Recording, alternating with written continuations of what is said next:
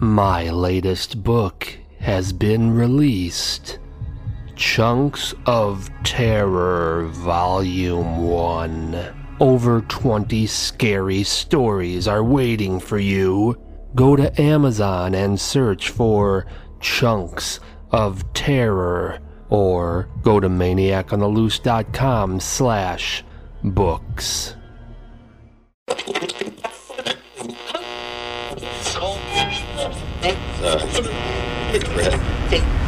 If you like scary stories, you've come to the right place.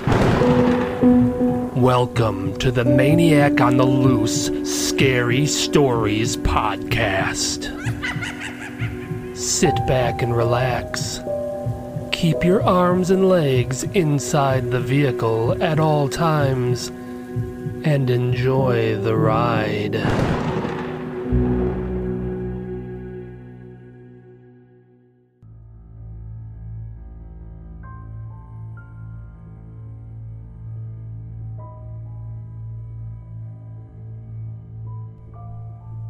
There's someone in my closet. Betty. I belonged to a sorority, and the small sorority chapter house I lived in was home to 21 of us at full strength. However, it was the final week of college before Christmas break, and many of the girls had already left to go back home. I'm an orphan.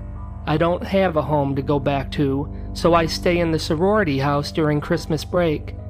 This year, I was going to be the only one who wasn't leaving for break. I'd be all alone in the sorority house. The day before Christmas break began, there were only 3 of us still there. Myself, Veronica, and Nancy. Nancy packed up that morning and left before noon, leaving only Veronica still there with me. Veronica was a sweet, fun girl. She was very thoughtful and had a playful streak. She was short, always had her dark hair tied in pigtails, and sported big, round spectacles. Veronica was running errands that day, so I was getting an early preview of what the next month was going to be like. Normally, the house was full of people. It was springing with life and activity. There was constant chatter of voices, radios, or TVs. There was never a dull moment, and most important of all, it always felt safe. I didn't feel safe now. I never realized how big the house felt until it was empty. Without the continuous buzz of the other inhabitants, an unnerving silence canopied the entire place.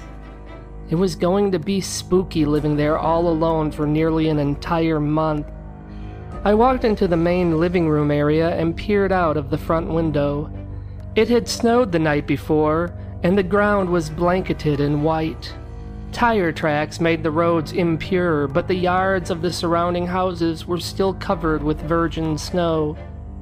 It was so quiet and peaceful outside. Normally, an array of bodies would be roving up and down the sidewalks, but not today. Not a soul in sight. Except for a strange man. He was standing across the street next to a massive walnut tree, and he was staring directly at the sorority house. It was odd. The house was old and quite beautiful, but it was rather ordinary compared to some of the monolithic mansions in the neighborhood.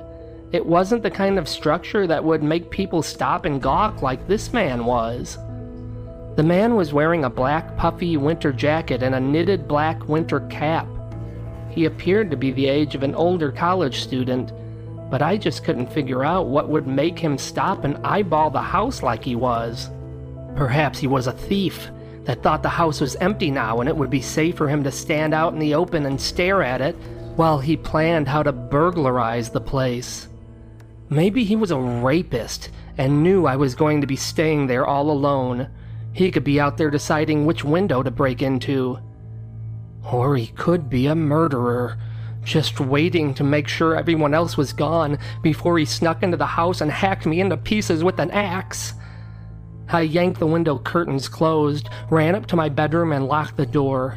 I crawled over to the bedroom window and slowly peeked my head up just enough to spy out the window. The man was still there, and he appeared to be looking directly up at me. I ducked back down and began shuffling through the options in my mind. I could call the police and let them know about the scary man out front. That's probably what I would do if he was there much longer. I actually grabbed my phone off the nightstand and dialed 911 as I looked out the window again. Fortunately, I never hit the send button because the frightening man was now gone. But I feared that he'd be back later that night, and I had to make sure I was properly prepared to defend myself. I had a handgun, but wasn't allowed to keep it in the sorority house, so I kept it in a safety deposit box at a nearby bank. Since I was going to be all alone, nobody would know if I had my gun in the house, so I went to the bank and retrieved it. By the time I got back to the house, it had gotten dark.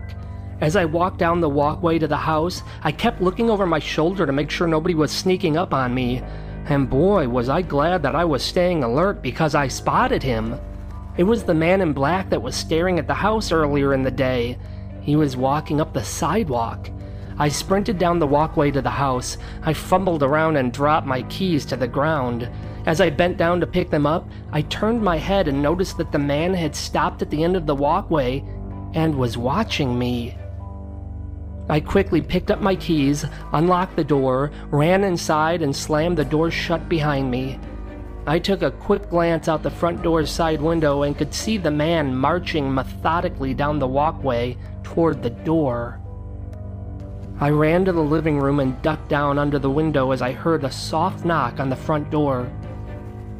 When I cautiously peered out the window, I could see that the man was gazing about. He then pulled out a cell phone and appeared to be texting someone. Who was he texting? He must have had a partner in crime, or multiple partners. He wasn't in on this reprehensible plan by himself. I planned on hiding in the attic. Nobody ever went up there except on cleaning days. It was dark and there was a lot of junk for me to hide behind. As I approached the attic stairs, I realized that I had left my cell phone on my nightstand. I needed to get that. While I was in the attic hiding, I'd call the police. I hurried into my bedroom, and as I reached for my phone, I heard the distinct rattle of hangers jiggling in my closet. Someone was in there. It must have been the man outside's partner. He was already in the house. I raised my gun toward the closet door and put my finger on the trigger. As soon as the intruder flung the closet door open, I fired away. There's somebody in my closet. Veronica. I was going to be the last one to leave for Christmas break. Nancy left shortly before noon that day. I wasn't going to have to leave until later that night. I lived just 2 hours from school and preferred driving at night. I had a bunch of little errands and loose ends to tie up, which didn't allow me to spend much time with Betty before I left. I didn't like that. Betty stayed in the house during Christmas break before, but there was always at least one other girl staying with her. She was never alone like she was going to be this year. She had a tendency to expect the worst, and I could tell she was concerned about being alone. I wanted to spend some time with her before I left, just to help reassure her that she'd be safe. I finished up with my errands as quick as I could so I would have more time with Betty. As I walked home, I got a call from my mom. She informed me that her and my dad won some kind of Caribbean holiday cruise. It left early the next week and they wouldn't be back until after the first of the year. I was relieved. I never enjoyed spending the holidays with my parents. I was an only child, and the get-togethers were mostly a bunch of relatives that I only saw once a year and barely knew.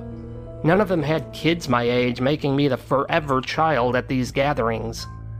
My plan was to stay at the sorority house with Betty until after my parents got back home from their cruise.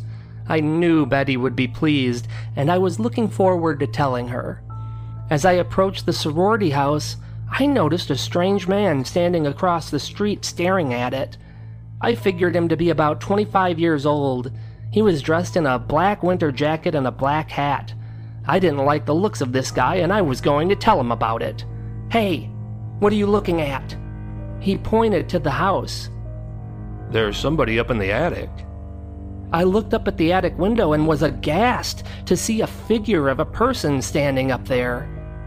"I work at the bookstore. I always pass by here on the way to work, and the last couple of days I've noticed someone standing up there staring out of the attic window." I was terrified. Someone was in the house. Then I remembered Betty was home alone. "Betty!" I grabbed the dark-dressed man by the arm and forced him to come to the house with me. As we entered the house, I immediately started calling out for Betty, but there was no answer. "Maybe we should call the cops." The stranger was right, but I was afraid that the person in the attic already had Betty and we didn't have time to wait for them. "We have to save her." I rushed up the stairs with the dark-dressed man in tow. We raced up the attic stairs, burst through the door, and found ourselves eye to eye with a mannequin. It was a full-sized mannequin dressed up in a dark fur coat and baseball cap. It was positioned far enough away from the window to where one couldn't make out details, but could still see it, giving the appearance that someone was standing up there. I immediately called up Nancy, who was the last one to clean the attic, and she explained that since Betty was going to be in the house alone, she thought it might be a nice security measure to make it appear that someone else was in the house to any passerby. The man who was brave enough to accompany me to the attic to confront the intruder was named Reggie. He seemed like a nice guy. He even asked me if I'd have a cup of coffee with him that evening. I accepted. I spent the rest of the afternoon and early evening unpacking all of my things. Shortly after I finished, I heard the front door open, indicating that Betty was home. I started to head downstairs, but paused as I passed by Betty's room and noticed her cell phone lying on her nightstand. I'm a bit of a practical joker, so I got an idea that it might be funny if I hid in Betty's closet and called her phone. When she came in and answered it, I'd give her a good scare. She'd forgive me after I broke the news to her that she wouldn't be alone the entire Christmas break. After entering the closet and getting ready to call Betty's phone, I got a text message from Reggie saying he was downstairs. I was about to call the prank off and exit the closet when Betty entered the bedroom on her own. I kind of blew the prank when I accidentally bumped into some of the hangers and alerted Betty to my presence, but she didn't know that it was me, so I decided to follow through. I flung the door open and jumped out of the closet.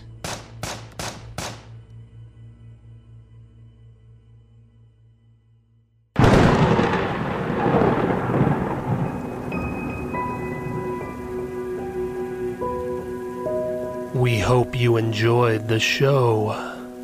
We're dying for you to come back for more. Visit maniacontheloose.com. Sign up for our newsletter, and I'll give you some free stuff. We'll see you soon. Very soon. Most of my books are now available as audiobooks. Go to maniacontheloose.com/audiobooks. If you're enjoying the podcast and you want to support the show, buy some of my books. I have a bunch of them, and most of them are free with Kindle Unlimited. Don't have Kindle Unlimited? No problem. They're all priced pretty cheap. Go to maniacontheloose.com/books.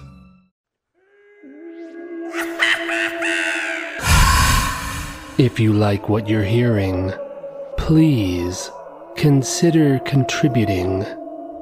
Any amount helps. Recurring monthly contributions are best of all. Just go to maniacontheloose.com/support. That's maniacontheloose.com/support.